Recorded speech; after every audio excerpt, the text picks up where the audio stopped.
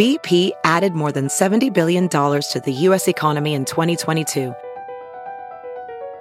Investments like acquiring America's largest biogas producer, Archaea Energy, and starting up new infrastructure in the Gulf of Mexico.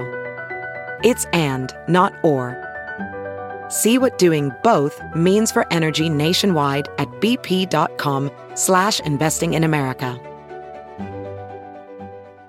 Good morning, I'm Blair Lede at Fox 2 with your St. Louis news, driven by Bomarito Automotive Group. St. Louis County Executive Sam Page is expected to announce the construction of 2 new police precincts today. Precinct 1 in North St. Louis County is moving into a space on Dunn Road. It's more than double the size of the current precinct. Precinct 3 in South St. Louis County is moving to a space on Graveway Road, nearly 3 times the size of the current precinct. Construction on those new buildings is expected to finish in late 2023 and early 2024. One person died in a crash on Chesterfield Airport Road just after 10 last night. The crash, involving a car and a motorcycle, happened between Public Works Drive and Boone's Crossing. Police are looking into the cause of the crash.